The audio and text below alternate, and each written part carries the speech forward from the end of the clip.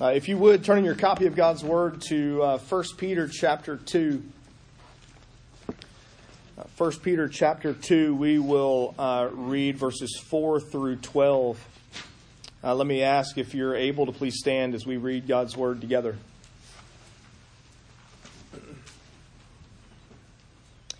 As you come to him, a living stone rejected by men, but in the sight of God chosen and precious, you yourselves, like living stones, are being built up as a spiritual house, to be a holy priesthood, to offer spiritual sacrifices acceptable to God through Jesus Christ.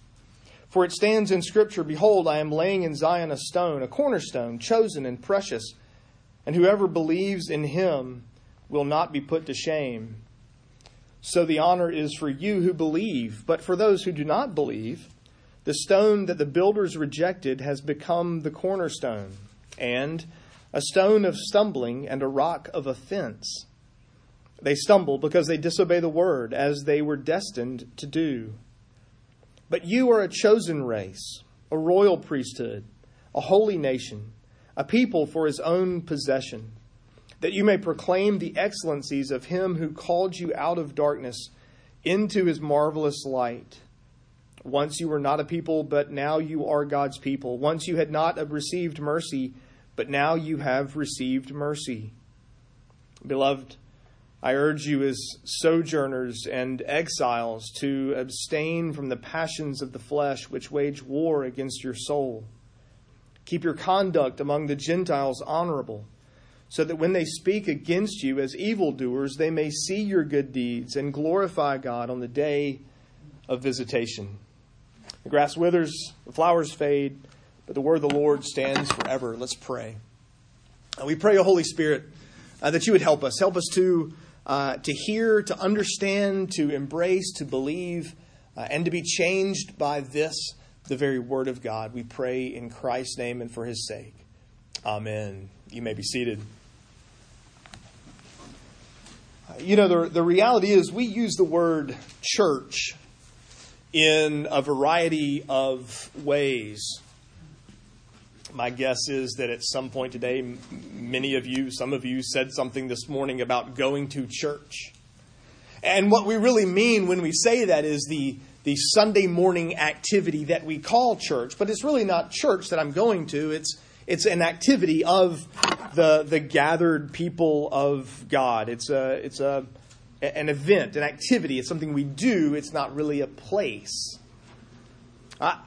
If, however, you put an article in front of the word, the or a, you change the meaning entirely. You might say, well, I'm going to the church. And what you mean then is the building that is the church building of the church that I belong to, that I'm a member of. If you say I'm going to a church, well, maybe you're stopping off and dropping something off for somebody. Or maybe you're going to a wedding or a funeral or a meeting that just happens to be in a church building. We use the word church in a variety of ways. And in fact, in all likelihood, if you say, I'm going to the church, you mean sort of your church. If you say you're going to a church, it's probably not your church. And you know what? There's another example right there. We even say my church and your church. It's yet another meaning altogether.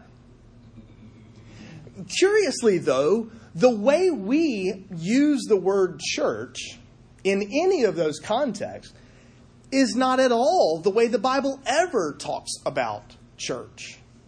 The Bible never uses church the way we do.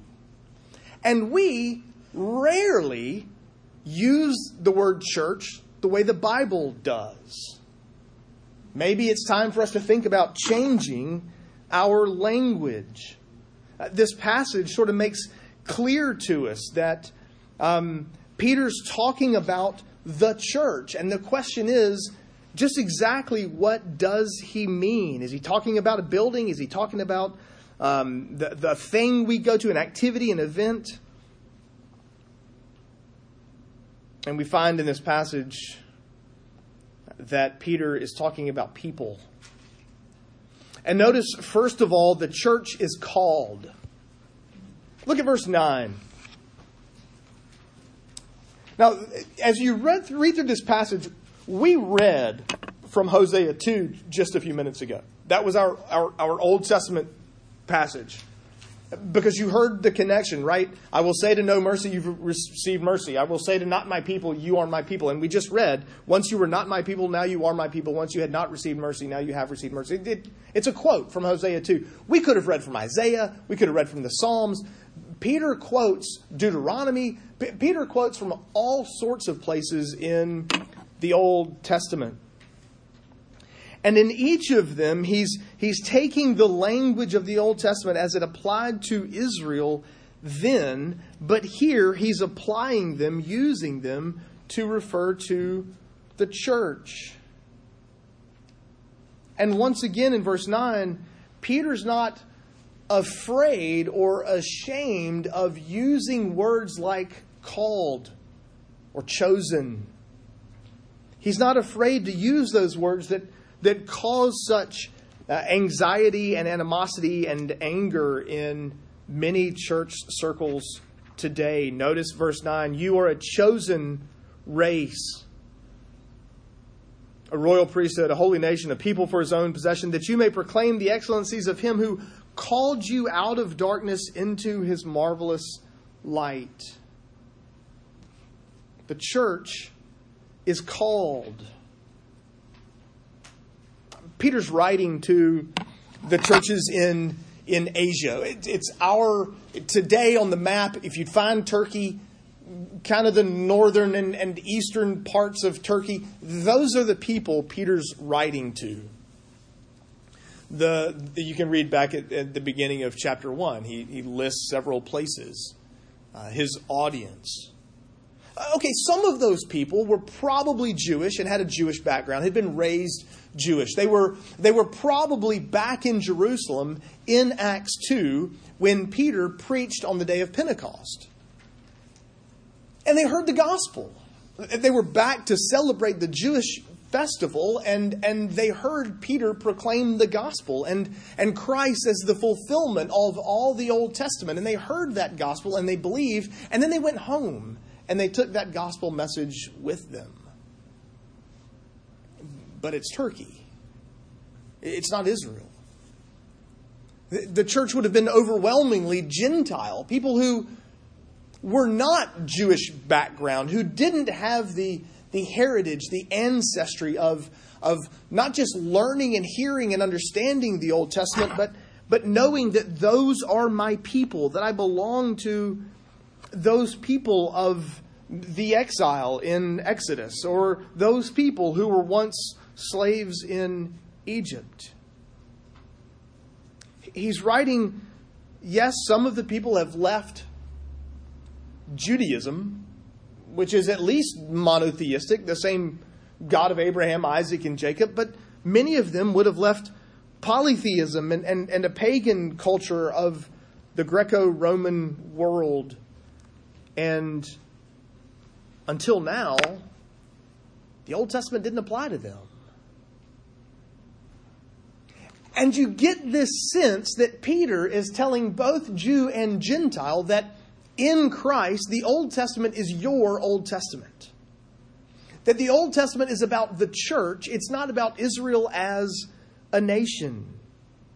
All of a sudden, because these Gentiles have trusted in Christ, all of these Old Testament passages now apply to this new group of people. And Peter says, you were chosen. You were called.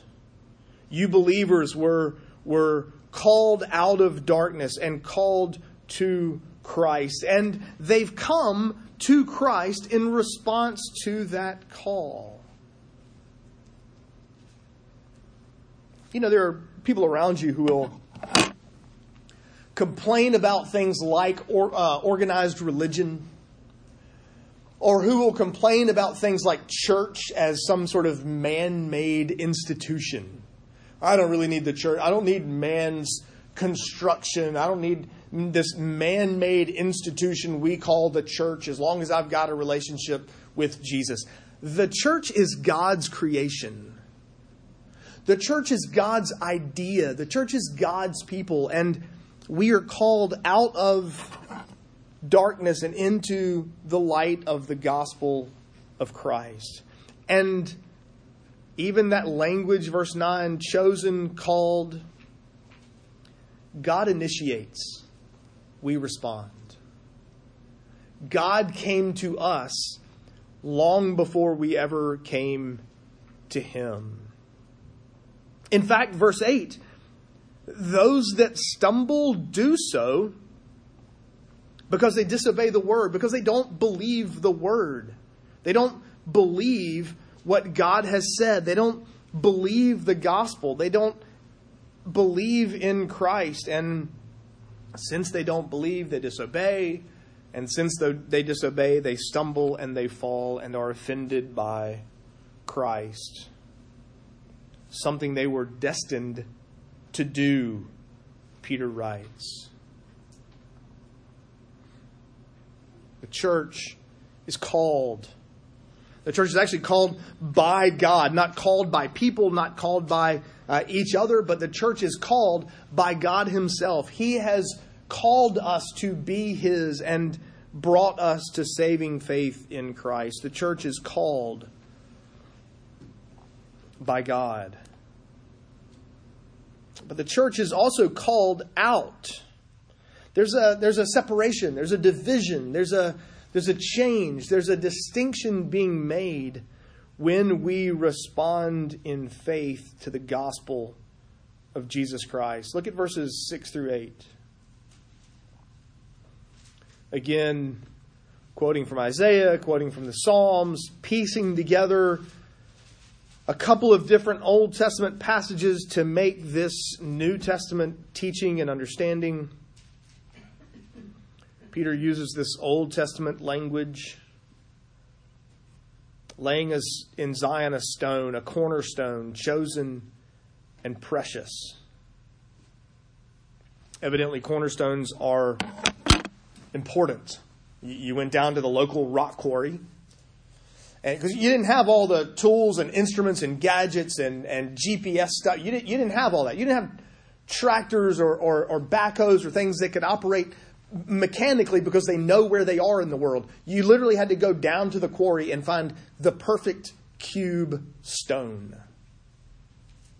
Smooth, as the best cube shape you could, that you could chisel it down and smooth it out and make it just the right stuff. Because if the cornerstone is off, everything else is off. This past fall, I guess build is the right word. I don't really know what word you use when everything's two-dimensional and just flat and there's no vertical third dimension to it at all. But this past fall, Nancy and Mary Lyles and I decided to build a patio. Build a patio? Do you build a patio? Is that how this works? Just laying paver stones down. We thankfully had a flat edge of the concrete at the bottom of our steps in the backyard. You know, we had to go off of that flat edge, and we still struggled. Like we literally were putting down paver stones and then pulling them back up. Not because we couldn't get the pattern right, but because we couldn't get angles right. Lines went different directions and things didn't line up the way they were supposed to. We're just not that good at building stuff like that. This is why you have to come help at the church, because you do not want me in charge of that project.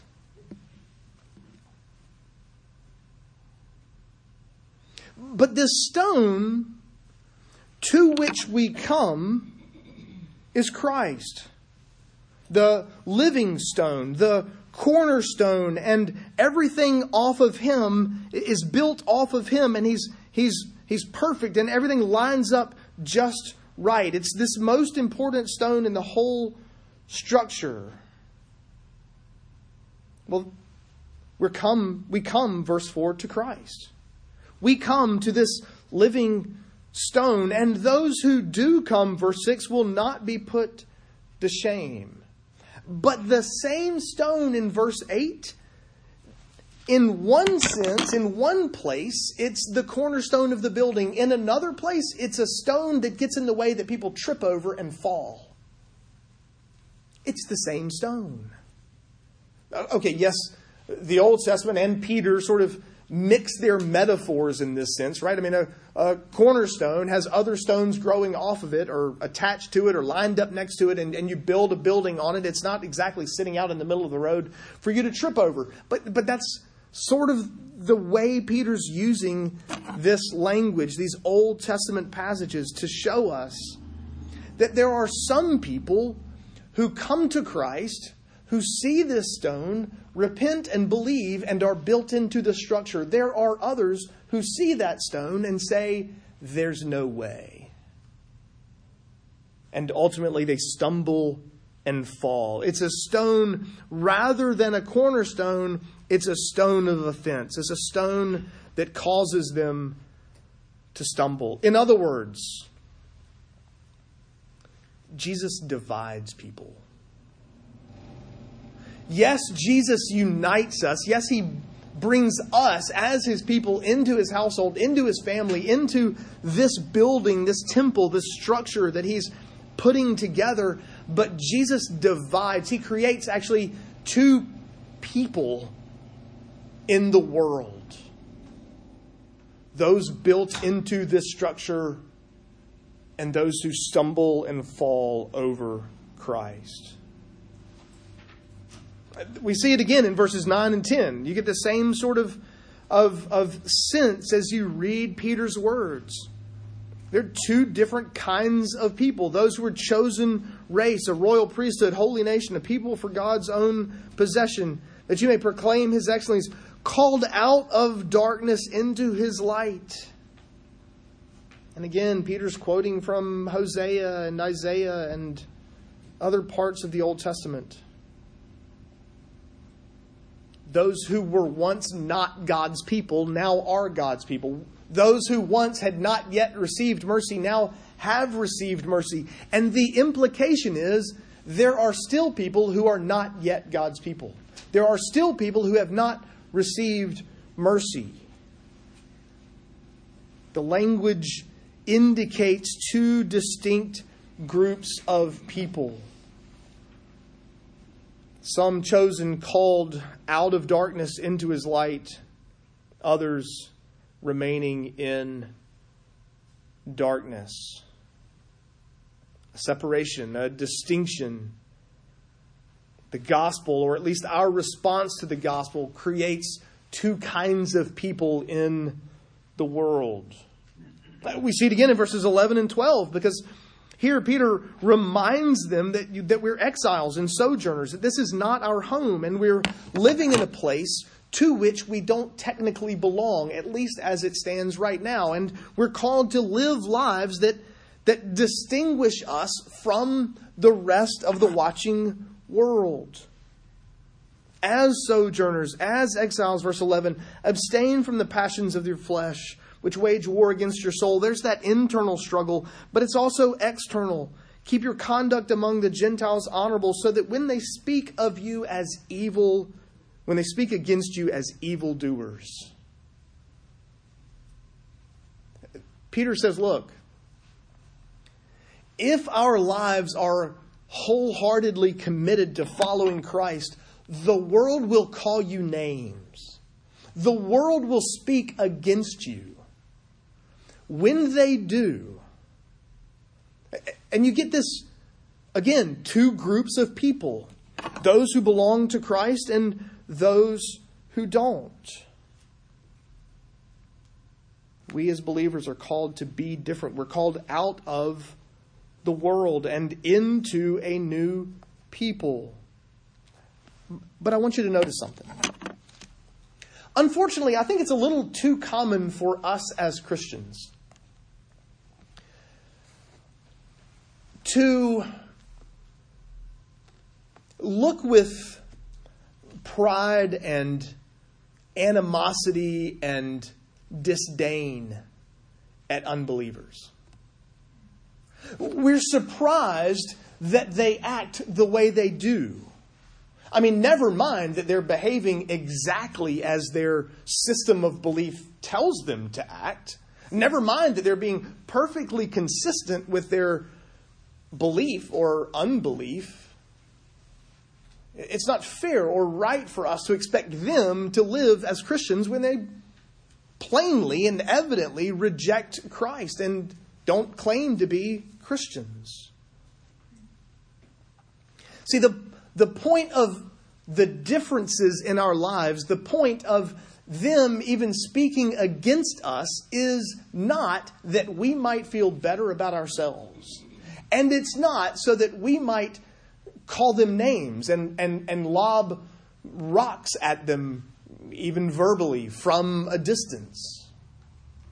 There's actually an aim, and that point is, verse 12, that they may see your good deeds and glorify God on the day of visitation. There is a difference. We're called out of the world, and yes, the gospel and our response to the gospel creates two kinds of people in the world, but the goal of our changed lives is their evangelism. It's not their shame. It's not their guilt. It's not our pride. It's not our sort of being puffed up and feeling good about it. The whole purpose, according to verse 12, is that they too might one day come to saving faith in Christ. Our change is designed to win others to Christ, not to make them angrier at Him. Oh, that we might live lives that draw unbelievers to long for what we have. The church is called out, but lastly, the church is called to. And there are actually two things to which the church is called. You've heard me say it before. I've even said it in the last couple of weeks. In the context of 1 Peter, God never calls people from without taking them to something. God didn't just get Israel out of Egypt. He took them to the promised land. Yes, He calls us out of the world, but not to then leave us and say, I hope it goes well from here. Good luck with all that. No, we come out of the world and we come to Christ. Notice verse 4. It's in Christ that we find our true identity as the church. As you come to Him, a living stone. Yes, He's been rejected by men. Yes, He was rejected by those who were around Him, who lived, even His own people rejected Him. And yet in the sight of God, He's chosen and precious. We are the church because we come to Christ. We are the church because God has taken us, stones, once dead, made us alive and united us to Christ and lined us up and built us into that structure that He's building, which is the church. We're built on Him through faith. You see it again in verse 6. It stands in Scripture, behold, I am laying in Zion a stone, a cornerstone, chosen and precious. Whoever believes in Him will not be put to shame. Christ is a living stone. We are a living stone. Christ was chosen to be the cornerstone. We are chosen to be built in Him. As Christians, we're called to Christ. And that may seem perfectly obvious to all of us. You're not called a Christian unless you come to saving faith in Christ, unless you embrace the gospel, unless you repent and believe the gospel and believe on Christ as He's offered in that gospel. But we don't just come to Christ. We also come to each other. If you go to, there are any number of ways to illustrate this. If you ever go to the Masters golf tournament, the Augusta National, and there are a couple of sections, a couple of places where they've had to kind of limit space, I understand.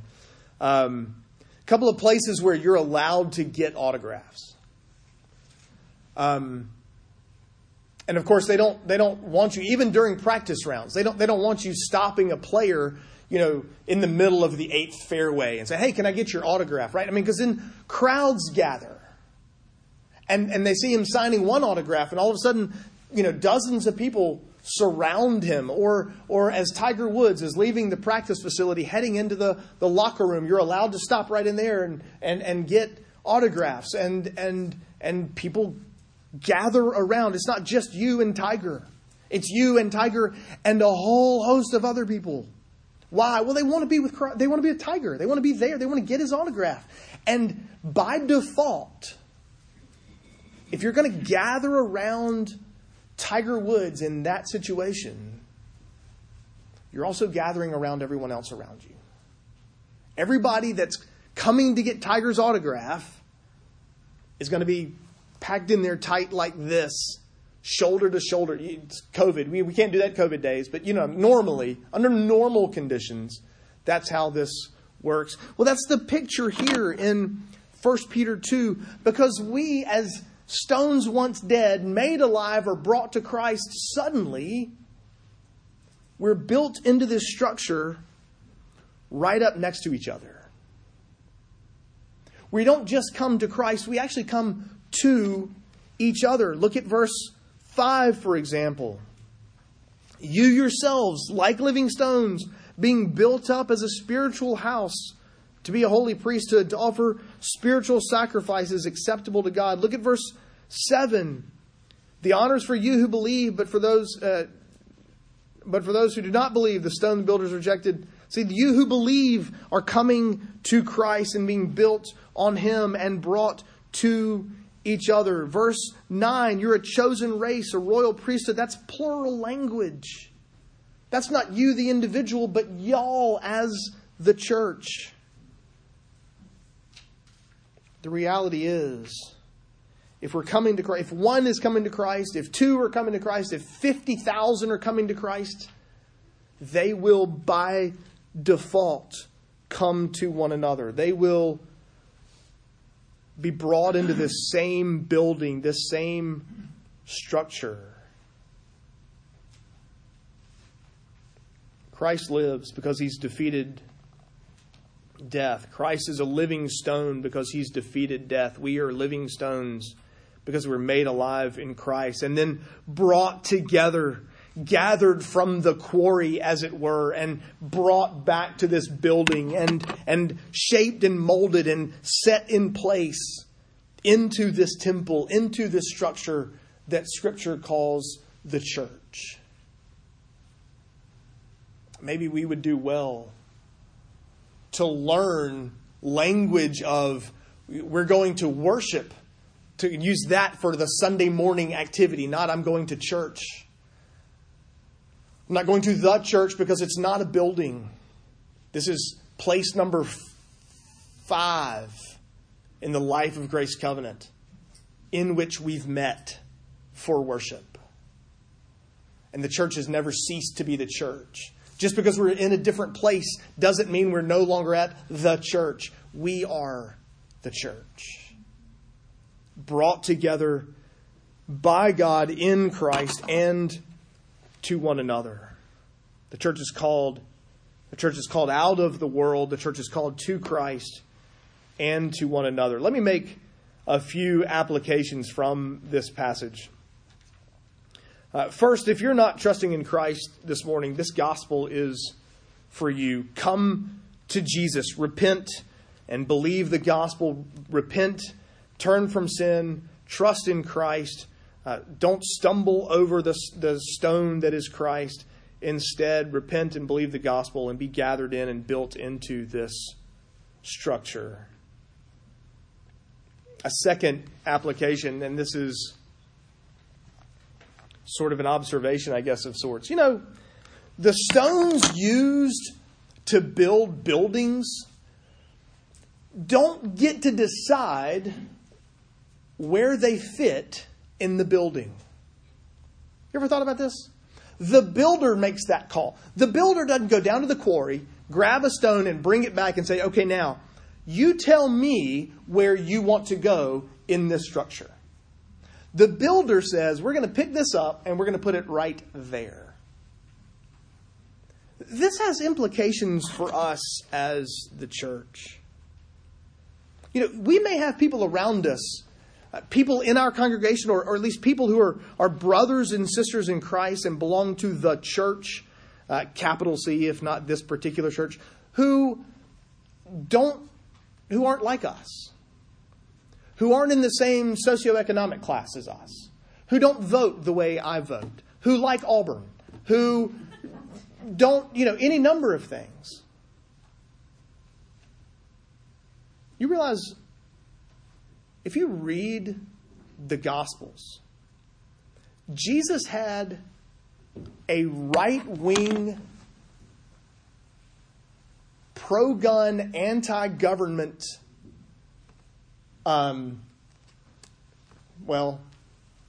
extremist among the 12. That's what a zealot is. Simon the Zealot. Zealot isn't just a description. It's not an adjective. It's a noun. It's a group of people who were raised to say, you know what? We, Israel, the Jews, are under the oppression of Rome, and all I need is somebody to say go, and I'm going at Rome with my gun, and I will shoot them all, and we need to overthrow them by force. That's Simon the Zealot. That's his background. Among the 12, you've also got a Jewish guy who sold out to that government, worked for them, even to the point that he would rob his fellow Jew for his own advancement. That's how Matthew the tax collector made his money. He worked for Rome. He worked for the very people Simon the Zealot wanted destroyed. They were both part of the 12. If there's room for that extreme difference in the 12, there's room for that difference in the church. Oh, that God would make us more like that. Believers who may not see eye to eye on every issue. Believers who don't have the same background. But because we come to Christ, because we come to each other, we are brothers and sisters built into the same building and committed to growing and encouraging each other.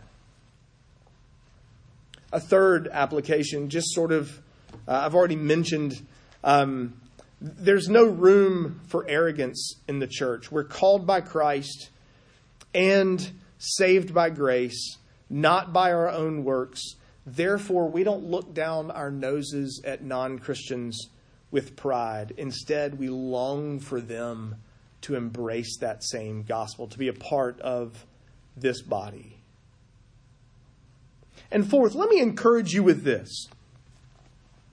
Because Peter in verse 8 reminds us that Christ is a stone of stumbling. There are times when Christians stumble. The difference is stumbling and falling and staying fallen versus stumbling for a time. Peter understood this. Peter literally told Jesus, I'm with you all the way. Whatever it takes, I'm all in. Within hours, he was cussing at a servant girl saying, I don't know that guy. It took him hours to stumble like that. But he's restored. Restored by Christ. Let me encourage you sort of two ways with this. One is, there may very well come times when you stumble. Christ brings you back. Christ will restore you. Those who are truly converted will not stay fallen away. Yes, they may stumble into some painful, difficult things. This can be encouraging for parents and for children. Parents watching their children wander off into fields they don't wish their kids weren't in. Or kids watching their parents wandering off into fields they wish they weren't in. But if they're converted, Christ will bring them back.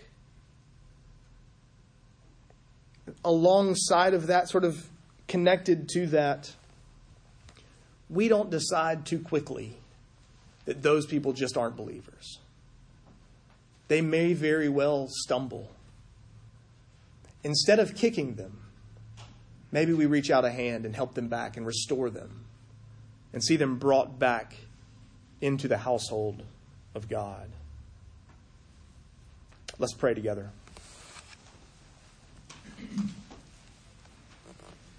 Father in heaven, we thank you for this new creation that is the church, this building, this structure that you are putting together on this earth. As you bring men and women and boys and girls to saving faith in Christ, as you bring us out of the world, out of darkness, and to Jesus and to each other, would you use us?